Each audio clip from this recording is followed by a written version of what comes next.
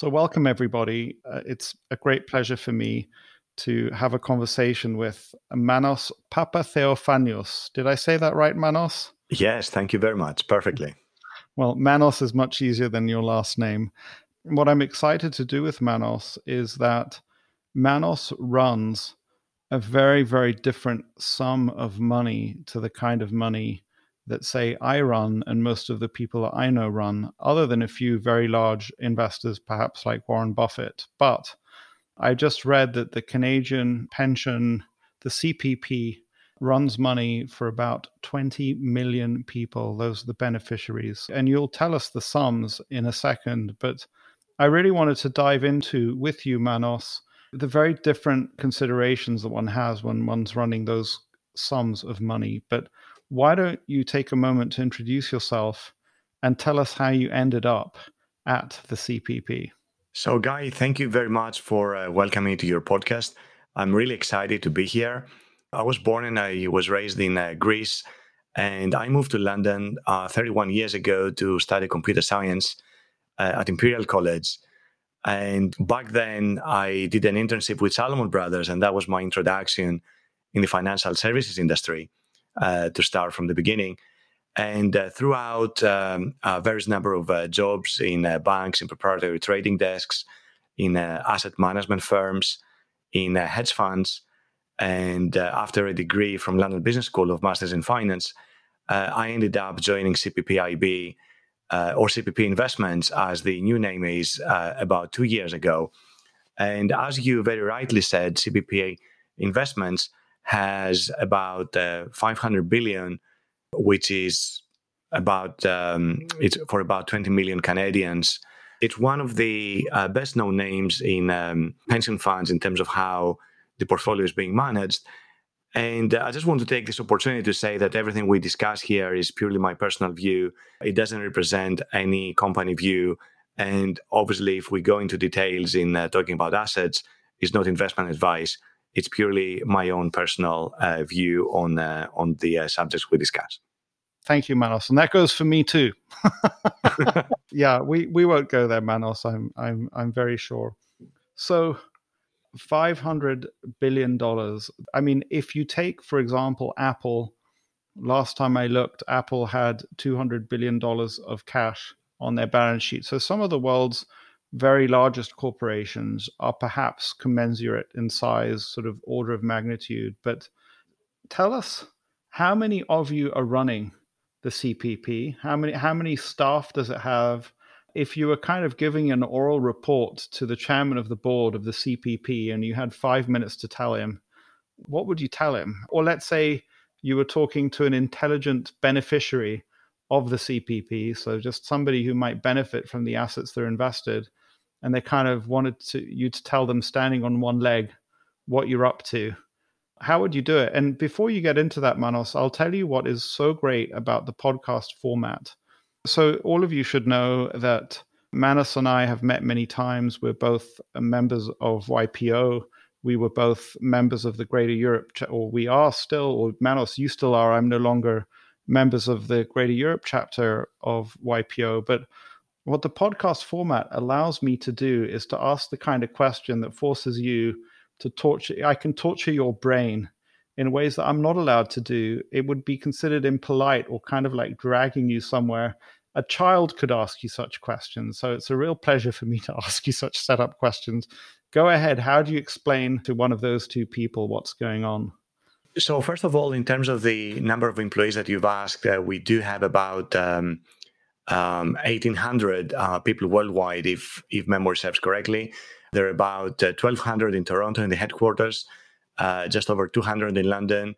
And then there's offices in New York, San Francisco, Mumbai in India, Hong Kong, and some other small, single-digit offices. Now, one of the big differences of CPP Investments with some other big organizations is we're very, very big in emerging markets, and it is actually a stated desire by the organization to be up to a third invested in emerging markets. It's an intention, it's not like an explicit target. Now, how do we explain to one of these 20 million people, let's say you pick someone in random, and he says, I'm working, I have no idea about finance. What do you guys do? So what we do is we invest the money that has been accumulated by the actual pension plan. We are the investment arm of it. So what we do is we invest the pensioners' money in ways that we believe will produce superior long-term returns without undue risk. So what does this mean? That means that we're not making any bets that jeopardize a big chunk of the capital. We are professional, medium to long-term investors. We have a very big diversification of our investments. We have both public markets and private markets. We have real estate, we have private equity, venture capital, we allocate to external managers. So it is a very well-diversified portfolio that is built for delivering superior long-term returns, which, if you like, in layman's terms, maximizes the pension that people will draw upon when they retire. So if I consider the fund that I run, I, from time to time, will get individuals who say, oh, I'm not sure how the market's going to do in the next year or two. Do you think I should invest? And my answer to them, and just, this is kind of retail or, high net worth retail investors. I always say, look, you got to have ideally your primary home at least put aside and mortgage paid off, and you need to set aside money for a rainy day, and don't expect to judge your returns before 5 years out. So that's a kind of what I'm actually doing there, is helping them to think about asset liability matching. Equities are are long assets. Even though you can trade them on a daily basis, it's a long-term asset. And so before we get into your asset side of the balance sheet, I'm curious to understand, I know that there's a profession called actuaries, and the actuaries will sit and figure out effectively when people need money, basically. And I guess if we just think of, I'm sure that you have people from your 1,800 employees who do that. What kind of work is done to understand what the liabilities of the CPP are and when they're coming due, and to communicate it, I guess, to the investment side? Yeah, that's a very good question, because it leads to some clarification I would like to make. So there are two actual organizations, the CPP, which is the Canada Pension Plan, and they do all of the actuarial estimates and collect from people who work, from the current workers, collect the contributions. They also do the long-term actuarial estimates. I think there's someone who is doing like a 75-year forecast, 75 years out. Then what CPP Investments does, which is our arm, we just care about the investment side. So what we do know is we know that we have effectively permanent capital, because we're not going to have an investor knocking on our door. We don't have any investors. The investors, if you like, are the potential pensioners. And they're not going to say, we need our money today because we're afraid the market's going to go down. So we have permanent capital, which allows us to have a longer investment horizon than your typical, let's say, investment fund might have, because investment funds have to stay very liquid just in case they have withdrawals of funds, which does happen when investors panic. We don't have that. We have permanent capital. So you have CPP doing all of the actuarial, the collections of contributions from the current labor. They give the money to pensioners as well, so they do the distribution, and we just focus on the investment side. Did that answer your question? Yeah, it does. Although I'd love to know then, you could think of a churn rate. So churn would be the proportion of the portfolio that is being refreshed by new contributions, and the proportion of those could match outside. They don't necessarily match inside, but in theory, if you receive no more contributions, you'd be in kind of runoff. Or if in theory, if you were to make no new investments, and one can think of that as a kind of a churn rate. And I'm curious, because that gives me a metric by which, so Berkshire Hathaway is famous that the churn rate on their shares is very low. It's like of the order of 1 or 2% of the shares turnover every year. And then you have a churn rate on, some highly traded stocks. Like, I don't want to ask what the churn rate on GameStop was.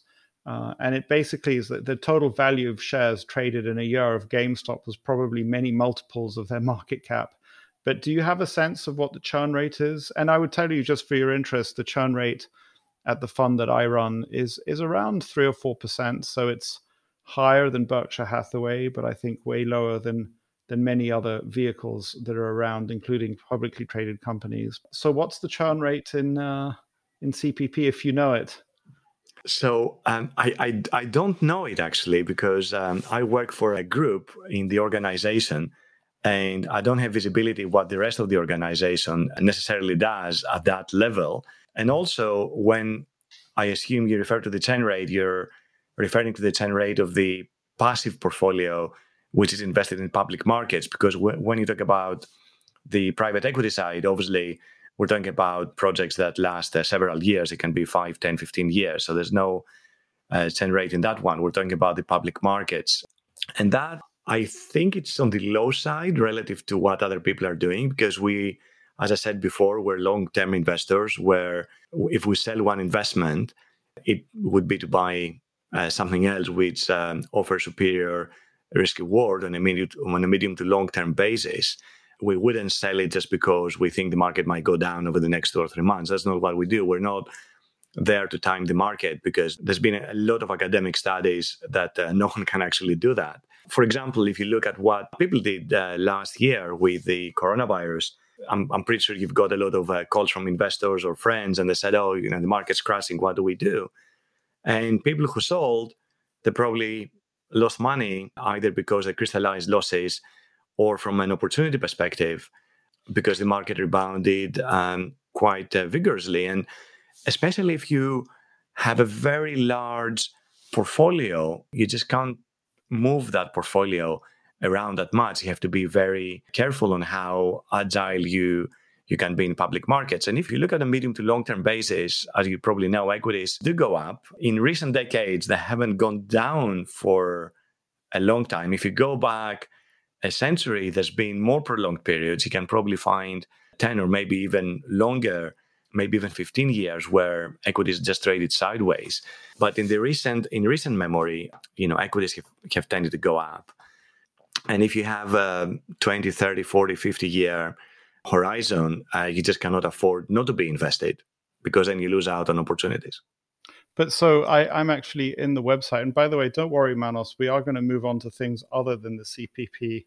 But so what I see from the website is that over the last 10 years, the CPP is the overall fund, I guess, it has annualized at almost 11%.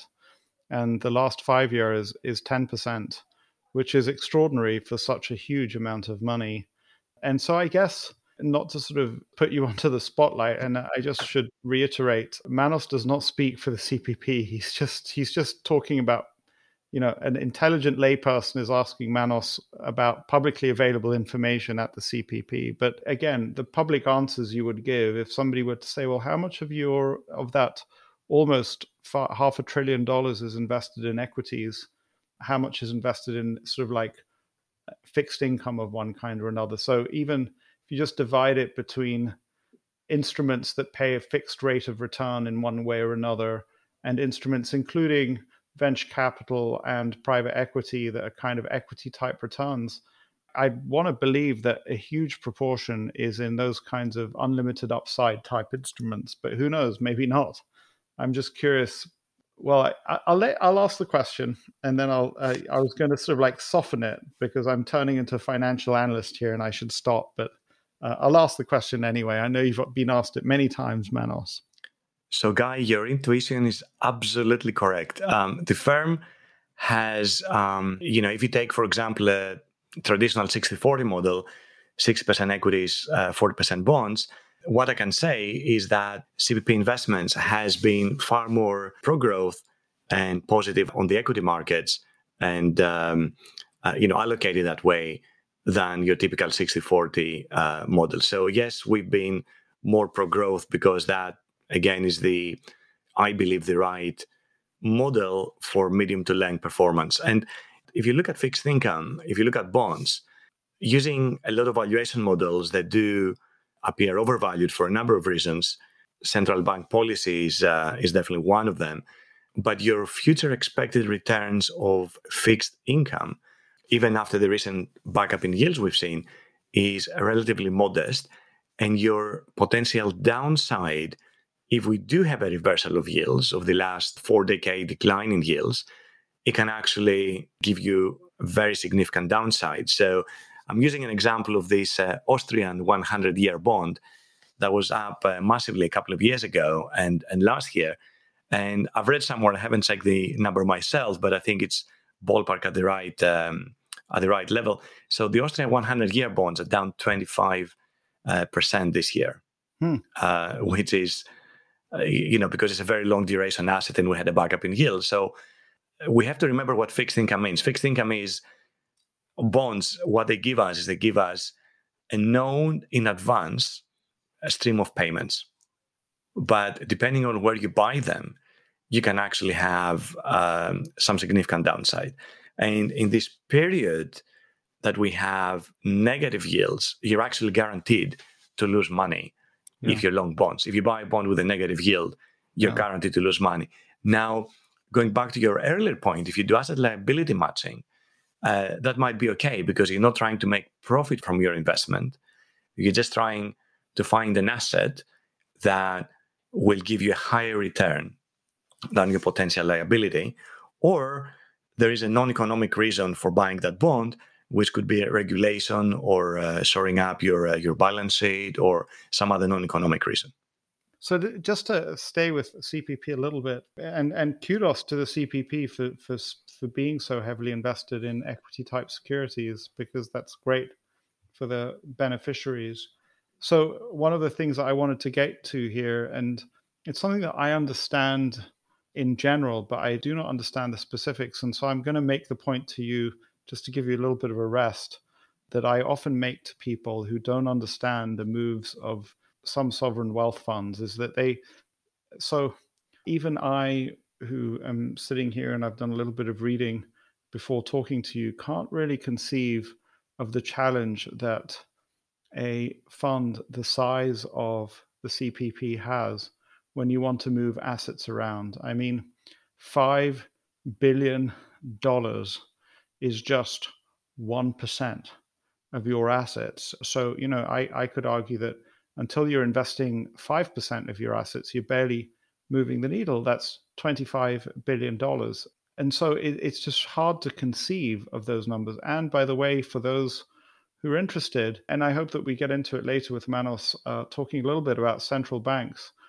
Often when we don't understand the actions of central banks, it's for the same reason. They are challenged with moving even vaster sums of money, orders of magnitude larger, if you think of the Federal Reserve of the United States, than even the CPP. But can you give a sense of what a discussion would sound like inside either CPP or a similarly sized endowment fund, in which, obviously you're tasked, the 1,800 employees are tasked with moving the needle.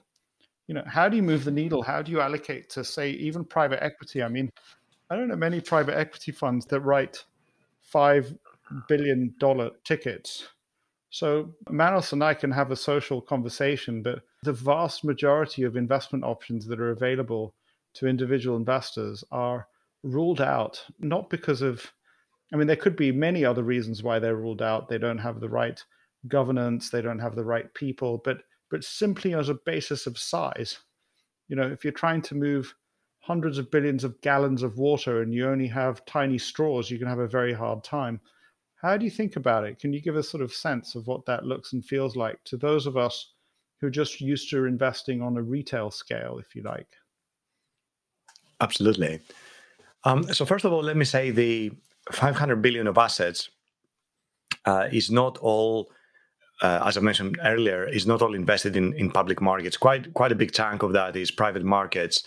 And also there is a good portion of that has been allocated to external managers. Not very big, but When you think about the private equity side, again, we have about an average ticket size of 500 million and a minimum ticket size of 100 million, just as guidelines. So if you have like the best company in the world, but you're looking for 20 million, purely because there's no time to look at everything, the private equity side, my guess is will probably say no, it's too little. Because even if you have like a 2x or a 3x or a 4x return, it's just not going to move the needle, going back to your point. And this moving the needle argument is very significant and very important, because one could be tempted in saying, oh, I see this very, very quick market opportunity, let's move the needle now. And again, that's not what we do. We're not going for like short-term timings in the market. The only way to achieve medium to long-term relatively good performance is to have very good governance in place, very good investment procedures, have very, very good levels of talent. The firm is seeking high talent and retaining talent as well. You need really high quality professionals who make those investment decisions. And some of the what might seem as a challenge in being so big actually works for you too, because if you can go to the bigger private equity or real estate projects and people know you're serious and you can write the really, really, really big checks, then you have a very good bargaining as well in terms of doing the big projects. And based on your track record in terms of the projects you've been invested in the past, sometimes you can get the calls in terms of being involved in the really big projects that you want to be invested in. And you're going to be at the top of people's Rolodex. People will call you first. They're not going to go out to the smaller players. So this can actually be a benefit as well in terms of accessing the bigger projects. Yeah, you're also going to get all the calls from Archegos and Greensill and various. So it's not just that you get the good calls; you also get you'll get those guys. And just out of curiosity, so you came in through effectively the, I guess, I don't know what you want to call it, investment banking, brokerage, professional firms like Salomon Brothers at the time. Some of the people listening to this podcast, they might like to work at CPP. What kind of career track, what kind of jobs and places other than London Business School and Imperial College set somebody up to be able to go work at a place like CPP? So I'd like to share, we have some guiding principles, and our three guiding principles are high performance, integrity, and partnership. So I think those describe very well what the ethos of the company is and the culture. So if you want to go to a company and be like the superstar that makes all of the decisions by themselves and they're not a team player, then CPP Investments is probably not for you. If someone is looking for deals in like riskier jurisdictions that might not have very high levels of governance, then CPP Investments is not necessarily for you. And if you don't strive every day to have high performance, then CPP Investments is probably not for you. However, if you want to be a high performer, if you want to partner with both internal agents, with your colleagues or with other parts of the organization, or even with external partners, and work as a true partnership, and you have integrity, and at the same time, let me share a personal thought I have as well in terms of your question. I've worked at, as you said, at Salomon Brothers, at Nomura, at DSO, at various other funds. And it's always been about how do I make the most amount of money? And this is the first job that I have a sense of purpose as well, in terms of if I am successful at what I do, then I know that someone in Canada is going to retire with more money in their pension pot, which is actually a great purpose to have. And I think about this every day. How can I achieve my best? Not for me, but to actually help someone to retire better. I've read a lot of literature on pension funds. Actually, there's two professors from London Business School. They've published a book called The 100-Year Life. It's by Linda Gratton and Andrew Scott. And it's not a secret to most finance professionals that we have a lot of pension funds in the world that are underfunded, because as we live longer and as our cost of living go higher, and as rates are very lower as well, that creates a very toxic mix for pension funds and insurance companies, going back to your asset liability matching question, because with very low rates, the present value of your future stream of liabilities just balloons. So it is a challenge given the current world we live in, how generous pension funds retirement can be. If you read the book, and this is quoting from the top of my head, so the numbers might not be exactly accurate, but ballpark they're right. So our parents probably needed about 5 to 10% of their wages to be able to retire well. If you take a 25-year-old today, they probably need to be saving like 35 to 40% of their wages to live at roughly the same retirement quality of life as our parents. So it's a massive issue. But I like the sense of purpose that I have in my current job. Well, who knows? You might get some applicants through this, because for what it's worth, Manos, it was not. I didn't think about it when I was writing my book, but I think that the book has really appealed to people who are at the very beginnings of their careers. And not every day, but every week or two, I get somebody who's unhappy with where they're currently working. And I could imagine they'll listen to this and say, "Oh yeah, that's a good option for me." And they'll be asking. By the way, I have open on my screen so this is all publicly available information. So, in terms of regions, the CPP's got 200 billion in North America, 60 billion in Europe and the UK, 100 billion in Asia, 13 billion in Australia, 16 billion in Latin America.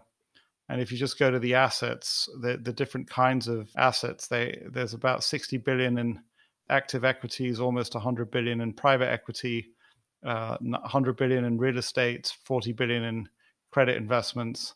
What an extraordinary world that you live in. And so just to make the point that I've been making multiple times, and to close out this little portion of the conversation, Manos is in investing and I'm in investing. I'm investing a portfolio of $300 million for about 150 individual investors who are high net worth individuals.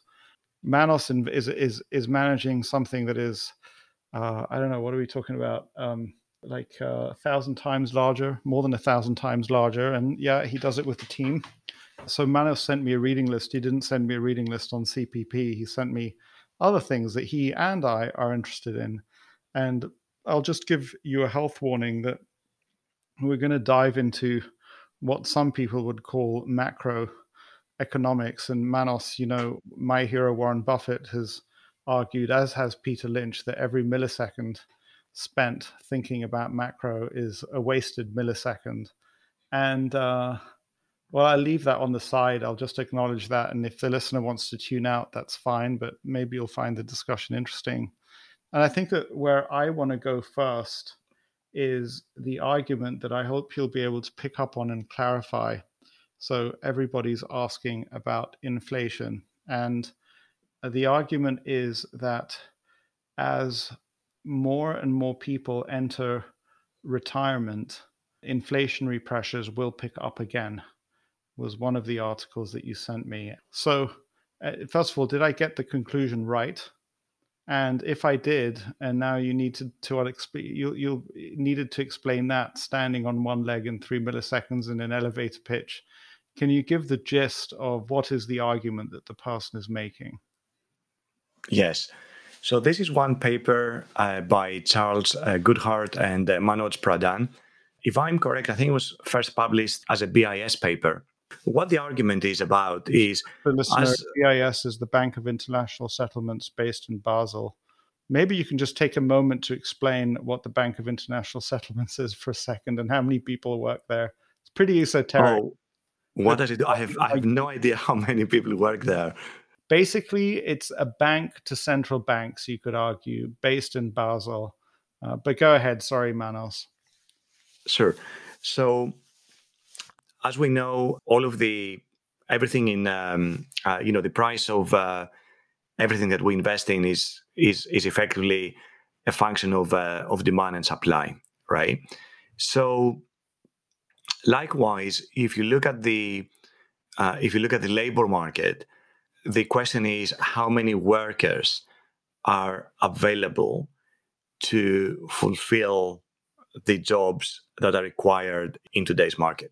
So if there's a lot of workers, then there's no inflation because you can't have a big wage spike, which is what effectively leads to inflation, to the demand side inflation. If you don't have a lot of workers, and this is a technical term which is called NIRU, non-accelerating inflation rate of unemployment, but we can skip that. But for the people who know NIRU, this is what it is. And especially in the US, it's been revised downward for like a very long time. So if you don't have enough workers that can satisfy those jobs, then by definition, your supply is restricted, so but the demand for those workers is there. So companies have to start paying more for people to work. And if people are getting paid more, they probably consume more. So that is what potentially drives a demand-led inflation. Now, the argument that these two authors are making, and I want to say not everyone agrees with them. Some people are very passionate about that argument, and some other professionals are totally discounting it. But the argument is that as we live longer, and not only we live longer, but we're actually wealthier. So we are going to demand more goods and services, and we need more younger people to be able to provide those. So those younger people have to enter the labor force. But when you look at the dependency ratios, so when you look at how many younger people you have as a percentage of the people retiring, and remember, because we live longer, that chunk of younger people are going to be less than what they were in the past few decades. And we're just about around that shift. So using that logic of the authors, we're going to have less supply of younger people being able to enter the labor market, and that will create higher wages, and that will create inflationary pressures. Yeah. Oh, sorry. I'm so excited. I want to add my little 2 cents worth that finally the penny dropped in my head. So I'm going to make another plank of the argument, and then you'll tell me if I got it right or you'll correct me. And so the addition of China to the WTO and a vast, vast number of people who had low wages and who were relatively underemployed. And so that took away deflationary pressure from the global economy. And obviously, various technologies made it easy, but also simply exports made it easy for those to be added to the global workforce.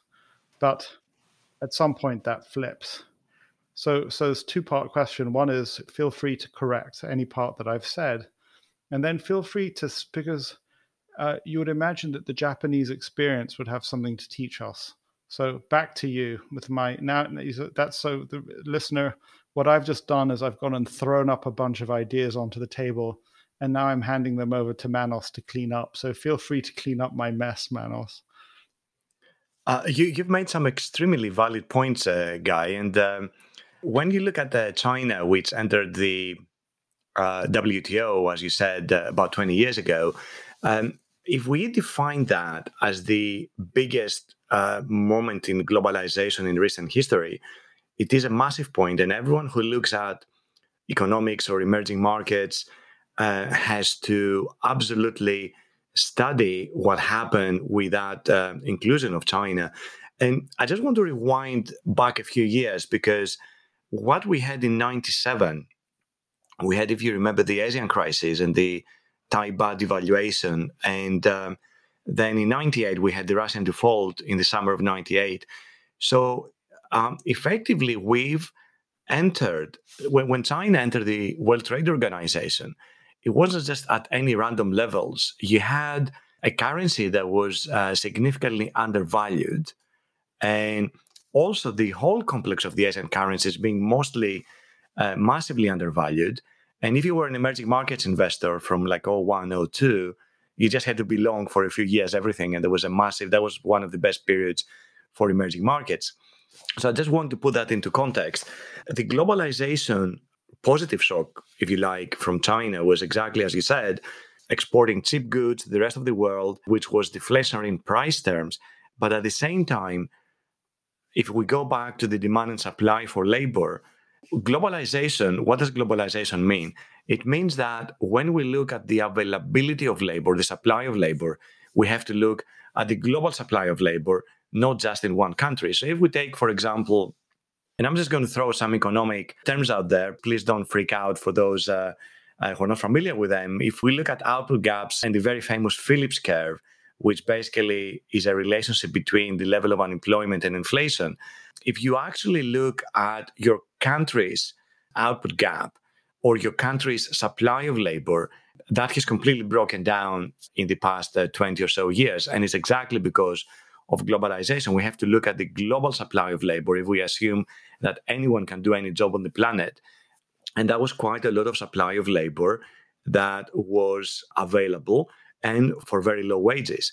So I think one of the reasons, and you're spot on, that we haven't seen any inflation over the last 2 to 3 decades, any persistent inflation, I might say, is exactly that we had globalization and a very big supply of people who can work for a lower wage than the Western world. And obviously we had technology as well that you've touched upon, which is a massive deflationary force. And now I remember, for example, when I went to buy airline tickets, because as you, I like to travel quite a lot. 30 years ago, I had to go to my travel agent and I would just pay any price they said, because there was no way of finding out what the true price of a ticket was. But now you can just go on so many travel online websites and you can check the prices, and there's automated tools, price checkers, and so on and so forth. Or, if you have big companies like Amazon, basically checking prices all the time and adjusting prices dynamically. Technology is a major deflationary force that is probably not going to go away anytime soon. Globalization, some people are saying we've seen the best of it, because if you look at it from a political perspective, we start having more noise around the world about allowing globalization go any wider, and we start to see a little bit of a reversal of the globalization of the last 2 to 3 decades. And again, there's an argument that will potentially lead to some inflationary pressures, which is another source of concern.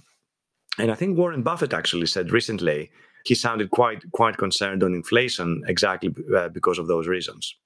One of the articles that you sent me, and I'm just going to pull up. So, it's from the American Enterprise Institute, and I'll show you the chart, and I'll certainly put this up on wherever the so you see the chart that I'm talking about, and yes, I'll just describe it. It basically shows since 2000, so for the last 20 years, the prices of various goods and services in the United States, and what it shows is that anything that was tradable with China effectively has basically declined in price pretty much.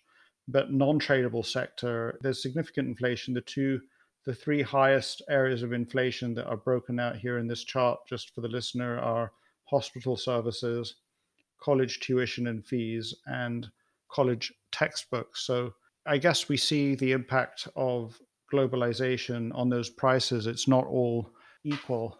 And I guess, I'm thinking of, sorry, I'm moving on to, maybe we'll come back to this chart, but I'm thinking of, I think that you'll probably have experienced that.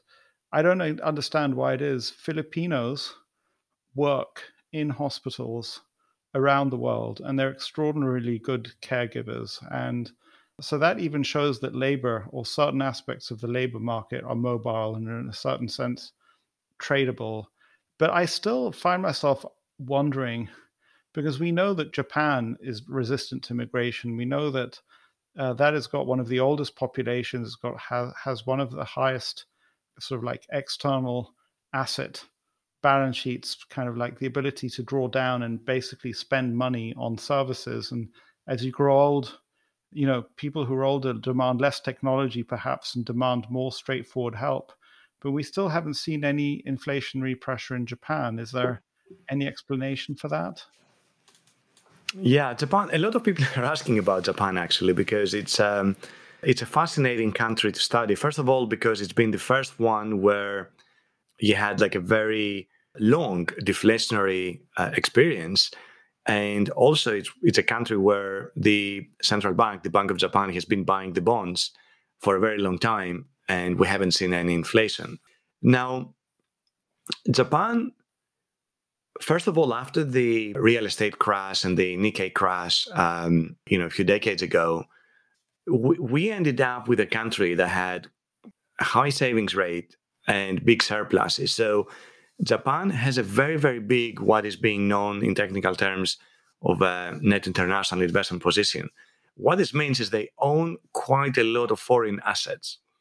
And when you look at the yield, the return that foreign assets give you, if you are a Japanese investor, it is actually far superior, or it was far superior because that spread has been declining over the years, than anything you could earn domestically. So, but that at the same time gives you a very big advantage because you're not borrowing from foreigners, you're actually lending to foreigners, and that puts you in a very big advantage. If you're a Japanese and you've been in Japan for the last 20 years, you're earning very high income from abroad, and you have a deflationary economic level in Japan, it's actually great. In real terms, you're actually doing very well. So we might say Japan doesn't have inflation and its GDP was quite low, but people are actually living very well, have been living very well, exactly because, the real returns on investment have actually been very, very generous. So if we just go back to talk about inflation, the basic argument that people who are fearful of inflation have is one that I made in my letter to investors, which is that if you take the last decade, the federal balance sheet has increased something like 7x. So it was less than $1 trillion before the financial crisis of 2008-9, and it's now more than 7 trillion. It's just a vast increase in a way that monetary hawks just say, well, that's inflationary, and sooner or later that's going to make its way through to price levels. And everybody's fearful of inflation. Why, when somebody like me, I guess, would ask you, why does a 7x increase in the Federal Reserve's balance sheet not result in inflation? And when will it come, if ever? Well, this is a great topic of conversation because this is something that has quite a lot of mystery around it, and it's a question that comes up quite a lot. First of all, if I may, I just want to do like a rough definition of inflation. So there are two basically types of inflation, right? One is demand-led, which is when people want to buy more goods and services and they're not enough. And there's another level of inflation, which is supply-led. It's basically there's not, like the amount of goods or services is restricted, maybe because of trade barriers or maybe like because of natural disasters, the reduced amounts of crops, etc., and so on and so forth. So the second one is being known as a supply shock, and most of the time it just goes away, is temporary, and central banks don't really worry about it. The first one, the demand-led, can be the more dangerous one, if you like, if it's left unchecked. And if you look back in history, we know how to fight it. Central banks know how to fight it, and the answer is very simple. You raise rates quite a lot, and you cause an economic recession, and that basically brings prices right down. Now, why hasn't quantitative easing and the massive expansion of the Fed's balance sheet created any inflation? Because what we have to look at, first of all, we have to look at what does the Fed's expansion of balance sheet actually did. So what the Fed did is basically went to the banks and they said, listen, I'm going to buy the bonds that you hold on your balance sheet. I'm going to buy the US Treasuries, more specifically, that you have in your balance sheet. So basically, the Fed took treasuries out of the banks and gave them cash, which we can say it's in the form of bank reserves. Now, what the banks do with that money is crucial to whether it's inflationary or not. If banks go around and say, hold on a sec, I need more cash in my balance sheet because I need to meet certain capital ratios for regulatory reasons, and I'm not going to lend them out. That is purely not inflationary because the money stays within the banks themselves. And that is basically what's happened. The money stayed mainly in the banks. And I want to mention something that's technical, which is called the money velocity, which basically measures, roughly speaking, how quickly the money goes around in the economy. And that money velocity has been declining massively for decades. And for the if there's any technical listeners, they might know the equation MV equals PQ, where M is the money supply and V is the money velocity. And that is what potentially leads to inflation, which is the right side of the equation. So if you print more money effectively, if you have more money in the system, but they're not really used, they kind of like stay roughly in various places in the economy, but they're not really circulated, that is not inflation. And that's actually what we've seen happening. Now, looking forward, however, and this is why some people are concerned, is that we've changed something. What have we changed? We're not just doing monetary stimulus anymore in QE. We're doing fiscal stimulus in the US, which means people actually receive checks in their bank accounts. And there's various studies. They're not going to spend all of it. Some of that will be saved or will be used for missed wages during the coronavirus pandemic, or maybe some people will use it to repay some debt. But some of that will actually be spent. Maybe around 40% of the stimulus checks will be spent. And that pushes consumer demand in the economy. And that, at the margin, is potentially more inflationary because it is extra demand in the economy as a result of the fiscal stimulus.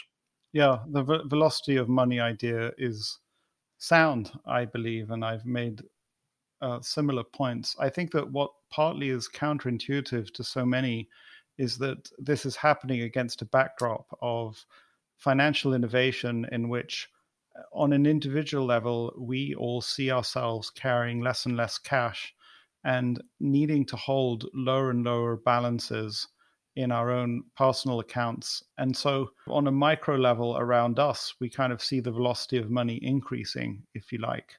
But I guess the deleveraging of the banks after 2008-9, a move from where places like Bear Stearns had kind of 4% equity against a balance sheet, and suddenly, Basel Bank of International Settlement says that you have to have reserves of 10%, just means that vast amounts more capital had to be held, and so it's kind of like, even if we're getting financial innovation and the appearance that as individuals we're holding lower cash balances, banks have been forced to hold vastly higher cash balances.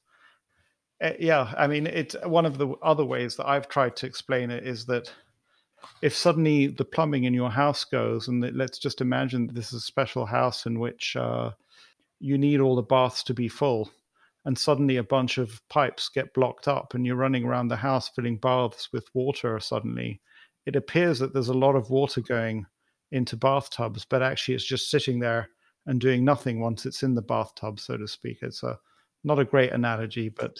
If I can use another one. Let's say, we've known each other for quite some time, and we're talking. We have this lovely discussion, and I say, "Hold on a second, Guy, you're really good. I just like you. Here's a check for $1 million, right?" And you say, "Manos, you're a great guy. Thank you very much." And you deposit that check in your bank account, and your bank account basically grows by $1 million. You earn zero on it because rates are zero right now, and you don't spend it. It's not inflationary, right? If we send checks of $1 million to every single listener and they don't spend it, it's the same thing. Yeah. So, and that's what I mean by money velocity. But if you turn around and say, hold on a sec, now I have $1 million more in my bank account, so I'm going to give, some to my friends, some to philanthropy, some to friends that they need it, and they start spending it, then effectively demand goes up for goods and services, and that, at the margin, is potentially inflationary. Yeah. Because money velocity has gone up. Money is moving around the system. Thank you, Manos, for the explanation of inflation and the esoteric workings of the reserve banking system, the interaction between banks, between central banks and money center banks who are responsible for the creation of the money supply. I find that topic super fun and interesting. And, I would just tell you, Manos, that even if there was no benefit from an investing standpoint or even from a wisdom standpoint, there are people who have to make decisions, for example, on monetary policy. And like you, I find these topics interesting. And many people who are value investors say, oh, I don't, the most famous one is perhaps Peter Lynch. And also Warren Buffett has said it's not worth spending time on macroeconomics. But on some level, if you're a policymaker, if you're a central banker, if you're deciding the level of fiscal stimulus, then you very much have to pay attention to these things. And I'm not saying that one should invest based on the insights, but I still find it super interesting and it's fun to discuss these topics with you. But I want to dive into, I just want to hear in a certain sense how you would explain it to somebody if you were at a dinner party, the phenomenon of negative interest rates. So somebody sit next to you at a dinner party, they're an intelligent layperson, they say, Manos, how can it be that in today's environment, somebody is paying somebody else to hold their money? And, again, I'm challenging you to give the answer sort of standing on one leg in 3 minutes. And I'm curious to hear how you answer that question. I'm going to answer this question with another question, actually. Why don't we have negative interest rates? I mean, why do we think that leaving cash in a bank account should always be rewarded? We should get paid for it. I mean, why? Just because that's what we've done in the post-war period. If you actually do a study of like several centuries of interest rates, there's been periods where you had negative real interest rates before, not necessarily nominal. Right now, we have basically the following issue. Let's say you're a central banker and you believe that the economy needs more stimulus because the economy is very weak and you have very high levels of debt. So what do? You cut rates down to 0%. And then you have a big shock to the economy. It could be the financial crisis, it could be a pandemic. And then you say, oh, I have rates at 0, but I actually want to take them lower. So why don't I go from 0 to minus 25 basis points? That's minus 0.25%. And what you're effectively trying to do is you're trying to prevent people from holding cash. You want people to be able to spend it, right? Because suddenly you make the calculation, hold on a sec, I'm actually losing the value of my cash if I keep it in the bank. So I'd rather spend it, or spend it doesn't necessarily mean consume. It means I might just go and buy something, like buy a house or buy some real estate. So that is basically what central banks are trying to do. They're trying to push people away from cash into assets. And the corollary of that is that we've seen a lot of asset prices go up for a very long time, and people saying bonds are overvalued, equities are overvalued, I don't know, cryptos are overvalued. And it's actually a very good question. How do you value an asset when you have negative interest rates? So just to go back to one of the previous points about the velocity of money, obviously what the central banks want to have happen is for the money, well, they're happy for the banks to rebuild their balance sheets and to have good leverage ratios, but they also want to get money into the real economy by making people pay a price for holding cash balances.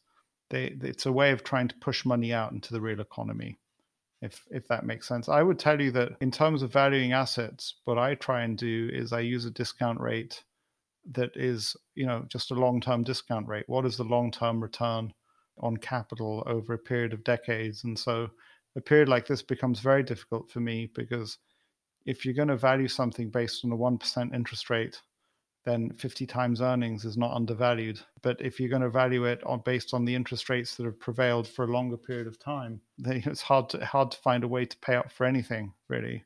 I actually think that your explanation of negative interest rates is a good one. It came with me when I started focusing on these negative interest rates with an article or a series of articles and studies by Reinhardt and Rogov, who talk about this concept of financial repression.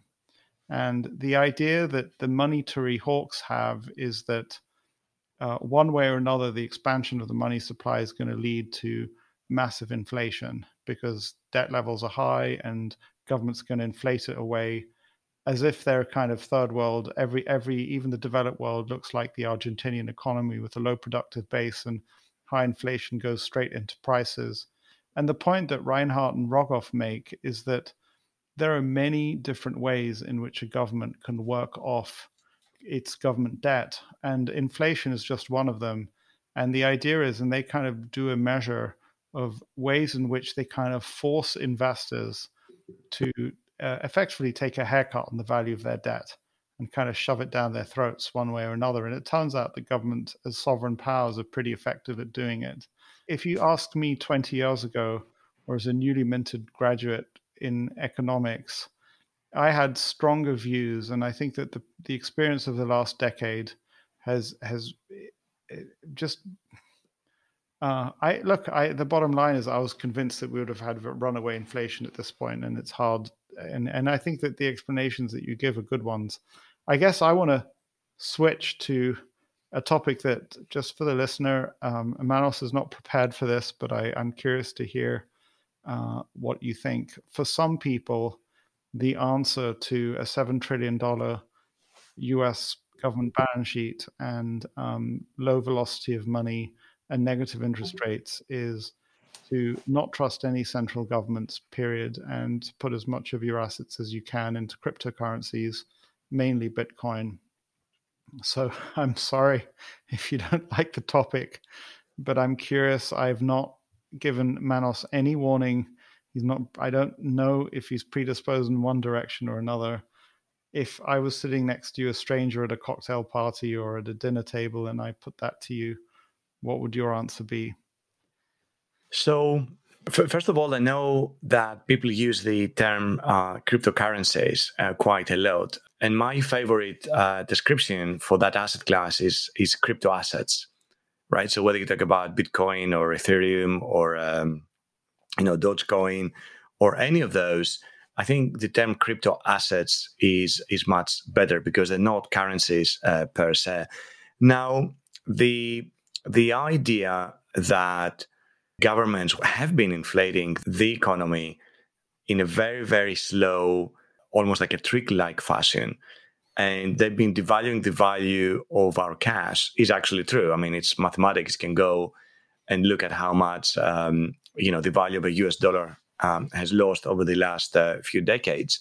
Whether crypto is the answer to this, we're talking about an asset class where you can lose basically all of your money if your account is hacked, if you forget your password, or, and I'm taking the extreme case here, if there's an EMP, an electromagnetic pulse, which wipes out the value of your cryptos. So as a potential diversifier and as an asset class that a lot of people believe in, and we have to remember here Metcalfe's law and the network effect. If more and more people believe in cryptos, then its value is going to go up because of this massive network effect. So if you believe in that, absolutely, someone can put a small percentage of their investment base that they would be prepared to lose, and it might work or it might not.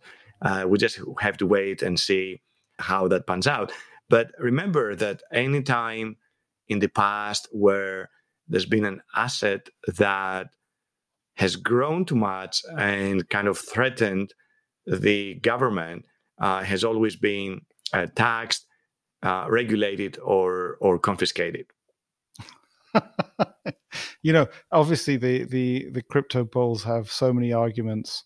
I think that what I came to yesterday, Manos, just for your interest, is that, look, we have had tokens for a very long time. If you think of casino tokens, so you go into casino, you convert your cash into tokens. They're usable in the casino, but when you come out, you have to, you can't do much with them, and you convert them back into the local currency. Then you have things like coupons, which are almost tokens, or airline miles, which are perhaps closer to tokens, or credit card points. These are all kind of, in a certain way, alternate currencies. And then I realized there was this utterly huge one, which is just offshore assets in general, or you could call it non-taxable assets. And I don't know what proportion of the world's savings are in non-taxable assets, either because they're in endowments or because they're held offshore in one way or another. But I wouldn't surprise me to discover that of all of the world's, if you took the total value of tradable securities, that, maybe even a third or a half is in some version of offshore or kind of non-taxable. And the point about non-taxable means that the government is supposed to not be able to touch your money. So many developed countries have non-taxable savings accounts for saving for your retirement. And those are all regulated in one way or another. So many of my investors have money outside of developed economy tax systems, and they can keep that money for a very long time until they want to buy something inside a developed economy. And at that point, the tax authorities become super careful, and they don't make it easy for you to bring the money in without it being taxed. And you'd imagine that it would be very easy, but it's not, because there's taxes to be paid. You want to register real estate. People ask where the money came from. It used to be that you could show up to banks in Switzerland with vast amounts of cash in a briefcase and they'd take it. They don't anymore. So the kind of like the analogy that I have is that you can have vast wealth in cryptocurrencies. And by the way, just sorry to go back to that point, if you have a retirement account, there are very careful regulations as to how you can bring the money from that retirement account back into the real economy. It can sit in the retirement account and it can grow, but then you have to be of a certain retirement age, or you have to take the money at a certain rate, all sorts of rules around it. So I don't see why cryptocurrencies can't be seen as some kind of form of offshore assets. And that's totally fine. And they can be in that world, and they can be more or less useful. But at some point, if they're going to come into the economies of the developed economies, there'll be some kind of tax to pay. Simple as that, along with anti-money laundering rules and what have you. So I kind of thought about that, and I thought these doomsday scenarios in which crypto is going to take over the world and these governments are going to be powerless. Well, first of all, that was kind of very unlikely to happen, but that this was not inimical to the development of global economies or of capital markets. And anyway, that's me giving Manos a rest, if you like. Can I just add something to this? Because there's a very big difference between cryptos and other forms of like alternative currencies. Like if we take the casino token, for example, which is a great example. If you go into a casino, you give them money, you give them fiat money, you give them your cash, and they give you back the tokens. And then you go and, you play blackjack or roulette or whatever, and hopefully you earn more tokens than what the cashier initially gave you. But then these tokens are only worth what the casino tells you they're worth. And if you go to the cashier, they can convert those tokens back to fiat money. But that is not explicit anywhere, right? The casino, if the casino goes bankrupt, let's say you go and you play blackjack and you win, 10 times more tokens. If at that time the casino goes bankrupt and you go to the cashier, they don't have any dollars to give you back. So that money is only as good as the casino's credit worthiness. And that takes us to the next level, is that you depend on a central authority, effectively, in this case, is the casino. If it's the government, if you own government bonds, then you have a central authority that you have to go through in order to get paid. And the big difference with cryptos is based on the structure. There's no single central authority. There's no government. There's no tax authority. There's no regulator. There's no bank, as it were. It's all based on the community. It's all based on a very big network of participants that maintain the integrity of that particular token and also can transact on those tokens and effectively provide some goods and services in exchange of those tokens. But there's no single person that controls the whole thing. And that is where the big difference, and the big crypto supporters say that's where the big difference is, which is something that is is actually worth giving it much more weight than when someone looks at the cryptos originally the first time. The two sides of that are that obviously there's all the privacy and lack of inflationary pressure and all of those arguments. But if for some reason there's a run on the bank, we know what central banks have unlimited buying power. They can counter a run on the bank, so to speak. I think that if I think back 5 years or 4 years when I first sort of like read a book on Bitcoin, something I didn't realize is that as the miners and the keepers of the blockchain, the Bitcoin blockchain, as the cost of mining continues to go up and more resources are invested in maintaining that blockchain, that creates a kind of an invested capital that has a vested interest in continuing to keep the system operating. So if I'm a miner of Bitcoin, I have every interest to promote the value of Bitcoin. And as the amount of assets, computing assets that go into mining Bitcoin increase and the cost increases, there's yet more desire. So in any case, I came to the conclusion, for what it's worth, a couple of months ago, that my assessment of the probability that Bitcoin will go to zero has been reduced. I'm not saying it's not going to zero, but I think it's less likely now than it was. And I would just make one point to you that was made by my friend John Miljevic of the Manual of Ideas, which is that to be long productive business is in a certain way to be long the case for Bitcoin. So at the end of the day, a bit like casino chips, sooner or later you want to consume assets in the real world. And if you are invested in companies and organizations that produce real assets, then you'll be able to sell them, whether the means of exchange is US dollar or Bitcoin or whatever the hell else it is. But in any case, I think that what amazes me is that whenever you mention Bitcoin, there are about 1,000 people who now want to come and debate you. It's quite an extraordinary phenomenon. Manos, I wanted to end with I know you're an avid reader, and again, Manos has had no preparation for this. Just some books, random. It can be fiction, non-fiction. Yeah, so I have about like 20 or 30 books next to my desk that I have to read at some point. So I've been buying books and I haven't had enough time to read. But the ones that I'm reading currently, and the first one is a book by Adam Grant called Think Again, which is all about the importance of thinking a little bit out of the box, not taking things for granted. And the other book I'm reading is because I've got into the Stoics recently. So I'm actually reading Meditations by Marcus Aurelius. And I've read it several years back, and I've started reading it again. And the next one is the one by Seneca on the next one to read. His letters. Yeah, interesting. I'm so glad that you mentioned Seneca, because I was worried that the Greek, that Manos the Greek was touting Roman philosophers, which Marcus Aurelius was, and just grateful because the two other Stoics were Greeks, and I think that they would have turned in their graves to have heard a Greek guy not mentioning at least one of them. So you mentioned Seneca, and that's good. Manos, it's been a pleasure. Thank you so much for taking the time to educate us. If somebody hears this and wants to get in touch with you, obviously, if they have a professional reason to, they will find you through the CPP. But if they just kind of want to hear more book recommendations or want to engage with something that you said, what's the best way to get in touch with you? So I'm always quite open to answer questions or for people who just want to get in touch. I do have a LinkedIn profile. You can find me there. Sometimes I'm on a Clubhouse as well, on various rooms. I would say I'm not on Facebook or Instagram. I've got out of those systems. And I'm on Twitter as well.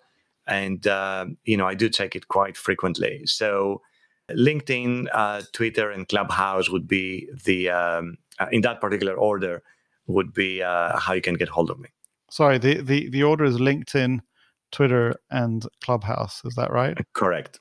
Okay, so and I'm just looking it up now because I happen to find Manos on Twitter, And I was going to read out your Twitter address, but why don't you read out your Twitter address, Manos? Okay, so the Twitter address is Papatheofanous. If you have a pen and paper, it's Mike, Papa, Alpha, Papa, Alpha, Tango, Hotel, Echo, Oscar, Foxtrot, Alpha, November, Oscar, US. These Greek names. Manos, it's been a pleasure to have you. Thank you so much for joining me. Thank you for your patience with my technical difficulties. You are welcome, and thank you very much for inviting me in doing my first podcast.